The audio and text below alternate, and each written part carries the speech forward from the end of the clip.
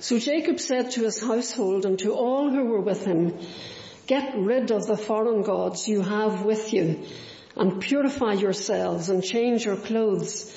Then come, let us go up to Bethel, where I will build an altar to God, who answered me in the day of my distress, and who has been with me wherever I have gone."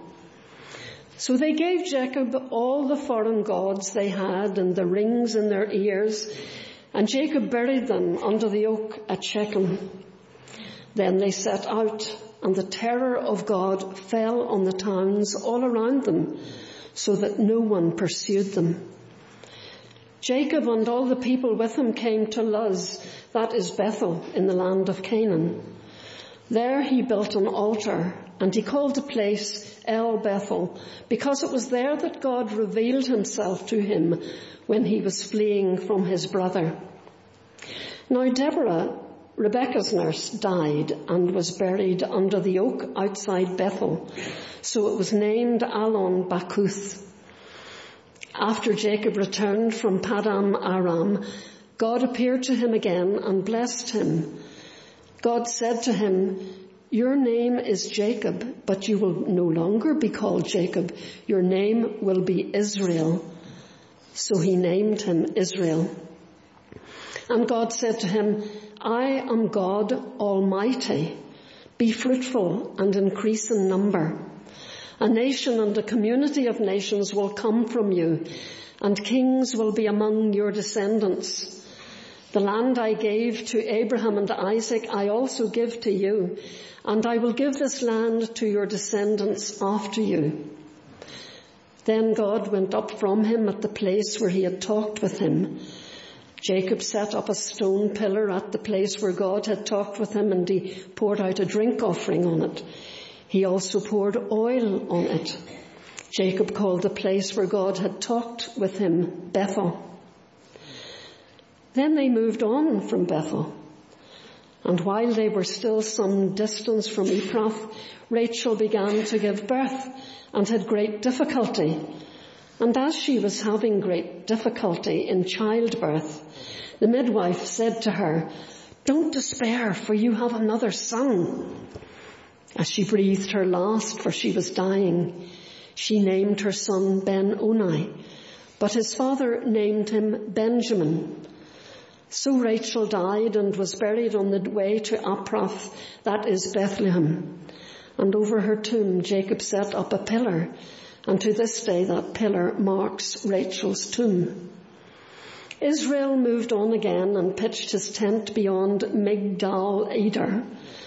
And while Israel was living in that region, Reuben went in and slept with his father's concubine, Bilhah, and Israel heard of it. Jacob had 12 sons, the sons of Leah, Reuben, the firstborn of Jacob, Simeon, Levi, Judah, Issachar, and Zebulun. The sons of Rachel, Joseph, and Benjamin. The sons of Rachel's servant, Bilhah, Dan, and Naphtali. The sons of Leah's servant, Zilpah, Gad, and Asher. These were the sons of Jacob who were born to him in Paddan Aram. Jacob came home to his father Isaac in Mamre, near Kiriath Arba, that is Hebron, where Abraham and Isaac had stayed. Isaac lived 180 years. Then he breathed his last and died and was gathered to his people, old and full of years. And his son Esau and Jacob buried him. Thanks very much, Catherine. It's good to see you all today. The name of this church, LCBC, as you probably know, doesn't just stand for Long Crendon Baptist Church. It also stands for Lives Changed by Christ.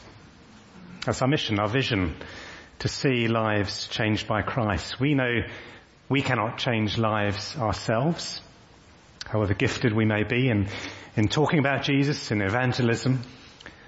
But Jesus, by his grace, can change the most hardened atheist. And he can cause them to put their trust in Jesus Christ. This book I've been reading recently called City Lives tells the stories of changed lives, one of which is that of Jonathan Aitken, a former cabinet minister who was imprisoned for perjury. And during that period when he lost everything, he also embarked on a spiritual journey which led to a new life of commitment to Christ. He identified, he writes in the book, the root of his evils as pride, and said, "Pride blinded me." He said, "Pride puts such a roadblock between yourself and God. It is, as C.S. Lewis described it, the complete anti-God state of mind." He said, "I reached the point fairly quickly of seeing the magnitude of my own sin. I didn't waste time arguing about that. I knew I'd done wrong and pleaded guilty." And that acknowledgement of wrongdoing marked the start of a journey to faith over the next 12 months, which he described as a bumpy ride with many twists and turns. But by the end of his life, by the end of the journey, his life's not come to an end yet, he said his life had changed in 3 key ways. There was an upward change in his relationship with God. There was an outward change in his relationship with others.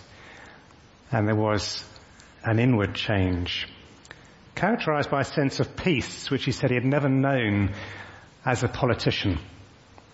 Shortly before going to prison, he wrote this. He said, by all normal expectations, I should be apprehensive, depressed, on the edge of breakdown, tormented by pressures and turmoil, hating my enemies and despairing of my future. Yet I'm in none of these moods. Instead, I'm calm, contented, tranquil, often joyful, full of love for my family and friends, and brimming with positive hope for the future. If we are Christians here this morning, we too will have experienced that wonderful change in our lives.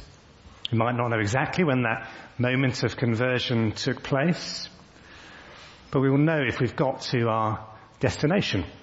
We will know if we've accepted Jesus Christ as our Lord and our Saviour, and we're living for Him. That doesn't mean we won't still mess up, but God will use our mistakes, He will use our challenges in life to change us more into the likeness of Jesus Christ. As it says in 2 Corinthians, which Wolsey read out at the beginning of our service, we all who with unveiled faces contemplate the Lord's glory are being transformed into His image with ever-increasing glory, which comes from the Lord, who is the Spirit. Well, as we come to the end of our series in Genesis on the character of Jacob, we've seen a big transformation in his character, but one which has taken many years. It started when Jacob left his homeland in disgrace, fleeing from his brother who wanted to kill him after he had cheated him out of his blessing. And on that first night, you might remember when Jacob was alone with nothing but a stone for his pillow, God appeared to him in a dream. And He showed him a stairway to heaven. A stairway which pointed ultimately to Jesus as that stairway to heaven. The one who opens up the access to God without us having to try and somehow climb it ourselves. And God made Jacob this promise. He said, I will give you and your descendants the land on which you are lying. All peoples on earth will be blessed through you and your offspring. I am with you and will watch over you wherever you go. And I will bring you back to this land. I will not leave you until I've done what I've promised you. It's an amazing promise. It wasn't a promise which Jacob deserved in any way, according to what he'd done. But it was a promise which God gave out of His mercy. And having had that amazing encounter with God, which left Jacob afraid and in awe of the person he just encountered, he too made a promise. He said, if God will be with me and will watch over me on this journey I am taking, and will give me food to eat and clothes to wear, so that I return safely to my father's household, then the Lord will be my God. And this stone that I've set up as a pillar will be God's house. And all that you give me, I will give a tenth. What Jacob didn't realize at that time was just how long it would take before he would return to his father's household. How long it would take for him to fully relinquish control over his life and make the Lord his God. For most of his life, he'd taken things into his own hands, even resorting to deceit to get what he wanted. And God had to bring about change in his life the hard way, culminating that chapter we looked at last week in chapter 32 with a wrestling match with God. It was only after God wrenched Jacob's hip that he finally surrendered full control over his life to God. And recognizing his total dependence on God for everything, he clung on to him until God blessed him. It's taken 20 years to get to this point of submission. And even then, the process of change in Jacob has not yet come to an end, as we will see.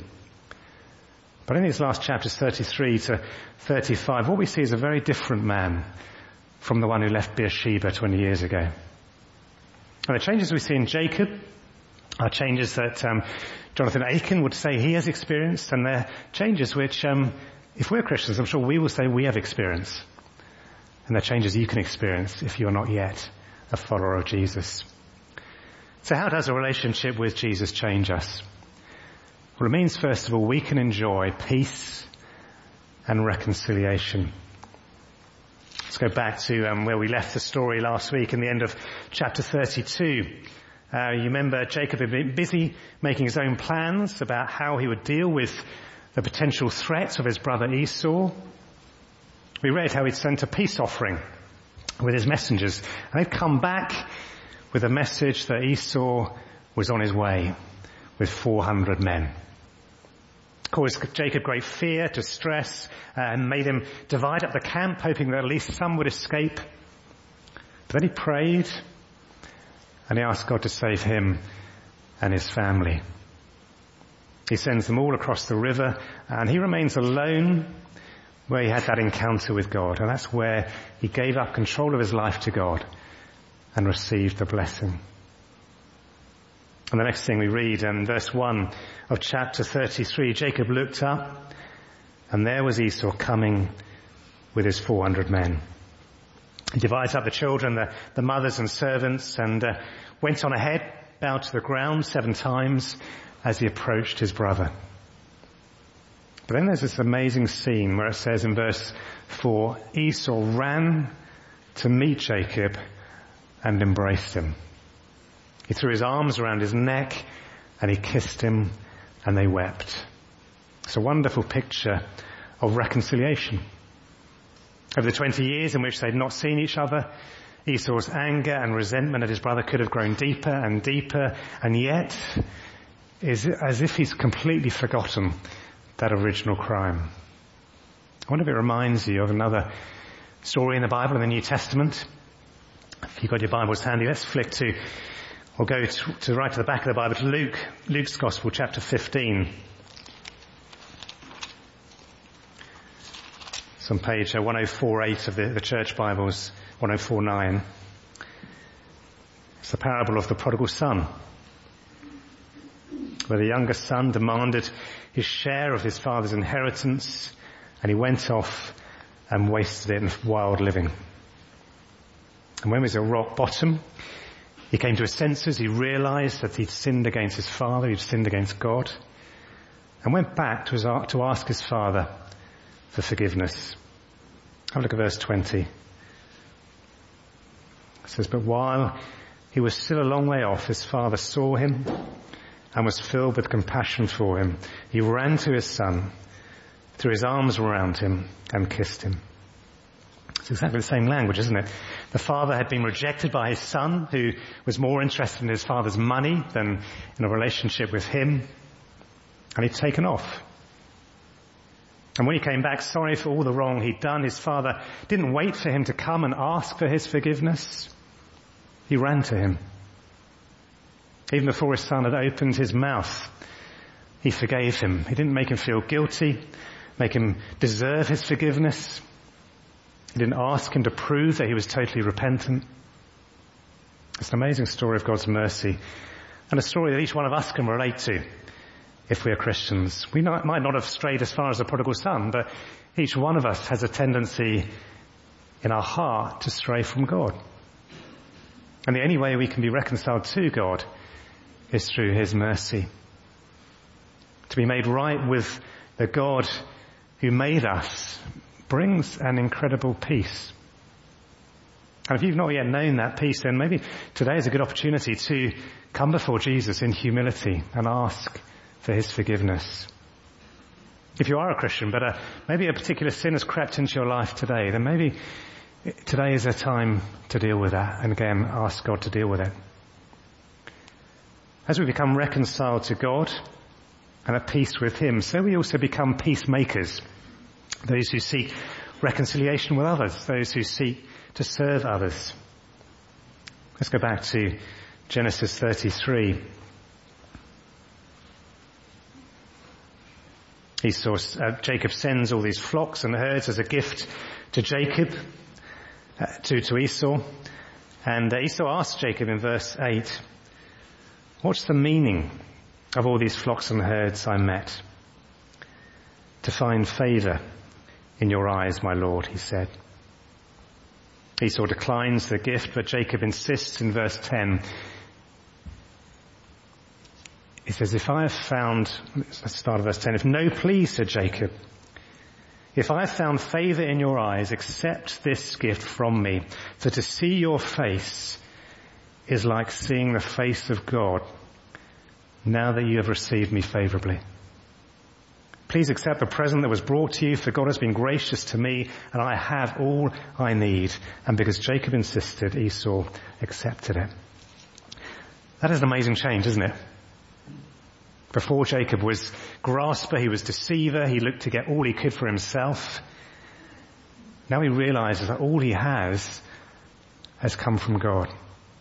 He left with nothing and is returning home full. But he's now more interested in living at peace with his brother than holding on to his possessions. He says, "For to see your face is like seeing the face of God, now that you have received me favorably."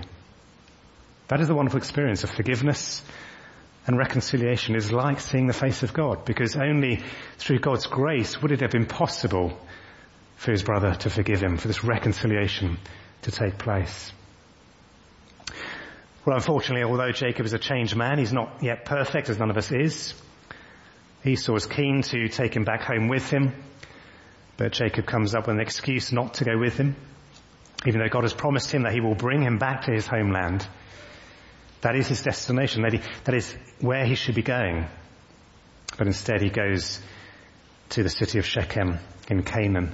Just if you're trying to work out where all this is Haran, where Jacob went for 20 years. He's come back. This is where he had the encounter with God, the struggle with God, and now he's crossed the Jordan. And instead of going back to Beersheba with Esau, he stops up here in Canaan, in Shechem. As we read in the next chapter, we've got time to go through that today in detail, but we find that wasn't a good move. In chapter 34, we read how his daughter Dinah is raped by the son of the ruler of that area, who then wants to marry her.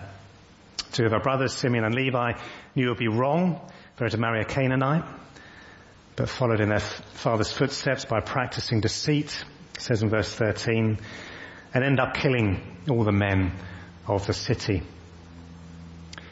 Jacob, at the end of that chapter, is angry with his sons. He's now a peace lover. He fears for the safety of his family. But he needs also to accept his responsibility for putting his family in that situation. And not even this incident appears to have made Jacob remember his promise that he should be going home to his homeland, where God said he would take him. And so God has to say to him directly in the first verse of chapter 35, "Go up to Bethel and settle there and build an altar there to God, who appeared to you when you were fleeing from your brother Esau." Which brings us on to our next point. To have our lives changed by Christ means that we can enjoy true worship. True worship is to submit yourself to God with your whole life. Or in the words of Deuteronomy, to love the Lord your God with all your heart, with all your soul, with all your strength. That's not just a little bit or even a lot, but with everything. Which means that if there is something that is threatening to come in the way between you and God, it means to get rid of it. That sounds like a rule you have to keep, but actually it's a way of enjoying God more because you're totally focused on Him. There are no distractions. I find it hard these days to find time to watch a whole football match on TV. For me, it seems just 90 minutes is a long time just to sit in front of the TV watching football. So I'll probably try and do something else at the same time, maybe go on to my iPad or read a book or something. Of course, all that means is you don't really enjoy the match because you're not focused on it.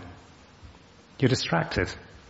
That's why watching a live match is more enjoyable because you're there, you're focusing just on what is in front of you. That's why when looking after children, you will enjoy them more if you're not trying to do other things at the same time, but focusing on the child themselves. That's why coming to church and worshipping with others is so enjoyable, because we're focused on God. We're there with the fellow worshippers. When Jacob is called to go to Bethel to build an altar to God, he knows that he needs to do something about the things that are hindering the true worship of God by his family. And so he says in verse 2, get rid of the foreign gods you have with you, purify yourselves and change your clothes, then come, let us go up to Bethel, where I will build an altar to God, who has answered me in the day of my distress, who's gone with me wherever I have gone. You may remember when they left Haran, Rachel stole some of her father's household gods. I haven't heard any more about them, but clearly they had a negative impact on the relationship with God. And so at Jacob's orders, they give him their gods, he buries them and puts them to death. We don't know why they kept hold of them, what they did with them, but maybe they gave them some sort of form of security. They trusted in these idols more than God. Be like those who may carry a St. Christopher with them when they travel, as though that's somehow going to keep them safe. What are the things we are holding on to for our comfort, our security? Things maybe we are trusting in God more, we're trusting in more than in God. Is it our job? Is it our possessions? Our savings? Maybe our human capacity, as we were looking at last week, to control things. None of those things are bad if we're being sensible and wise. But if we put more trust in them than in God, then they become a hindrance to our worship. The more we are able to live by faith, the more we'll be able to experience the joy of God, the true worship.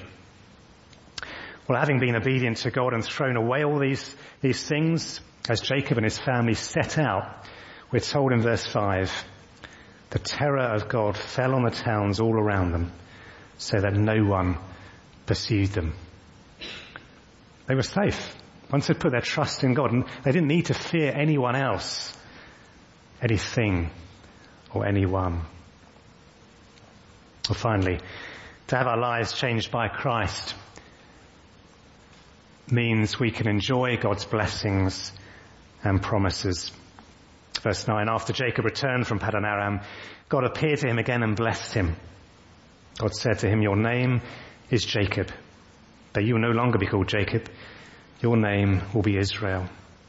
So he named him Israel. Last week in that struggle, we saw that God said he would change his name. And now he's done that. He's confirming that it was him who wrestled with him. When Jacob asked his name last time, you may remember that he didn't answer. But now God tells him unprompted, I am God Almighty, El Shaddai. And he reaffirms the words of the covenant blessing, be fruitful and increase in number. A nation and a community of nations will come from you. Kings will be among your descendants. The land I gave to Abraham and Isaac, I also give to you. And I will give this land to your descendants after you. We're left with the question, of course, well, how exactly will God do that? And the amazing thing about this story of one family 4,000 years ago which would make a great soap opera, wouldn't it, is that it forms an important part of God's overarching plan of salvation. That plan that he created before he created the world. In the second half of the chapter 35, we find out a bit more about that plan. The families start out on the final leg of their trip back home. And sadly, Rachel dies in childbirth. But before she does, she gives birth to another son, who Jacob calls Benjamin, son of my right hand. Benjamin brings a number of children, up to 12, who will later form the 12 tribes of Israel. But if there are now 12 children or 12 tribes of Israel, through which one will the promise come? How will that work? Let's just skip ahead to chapter 49.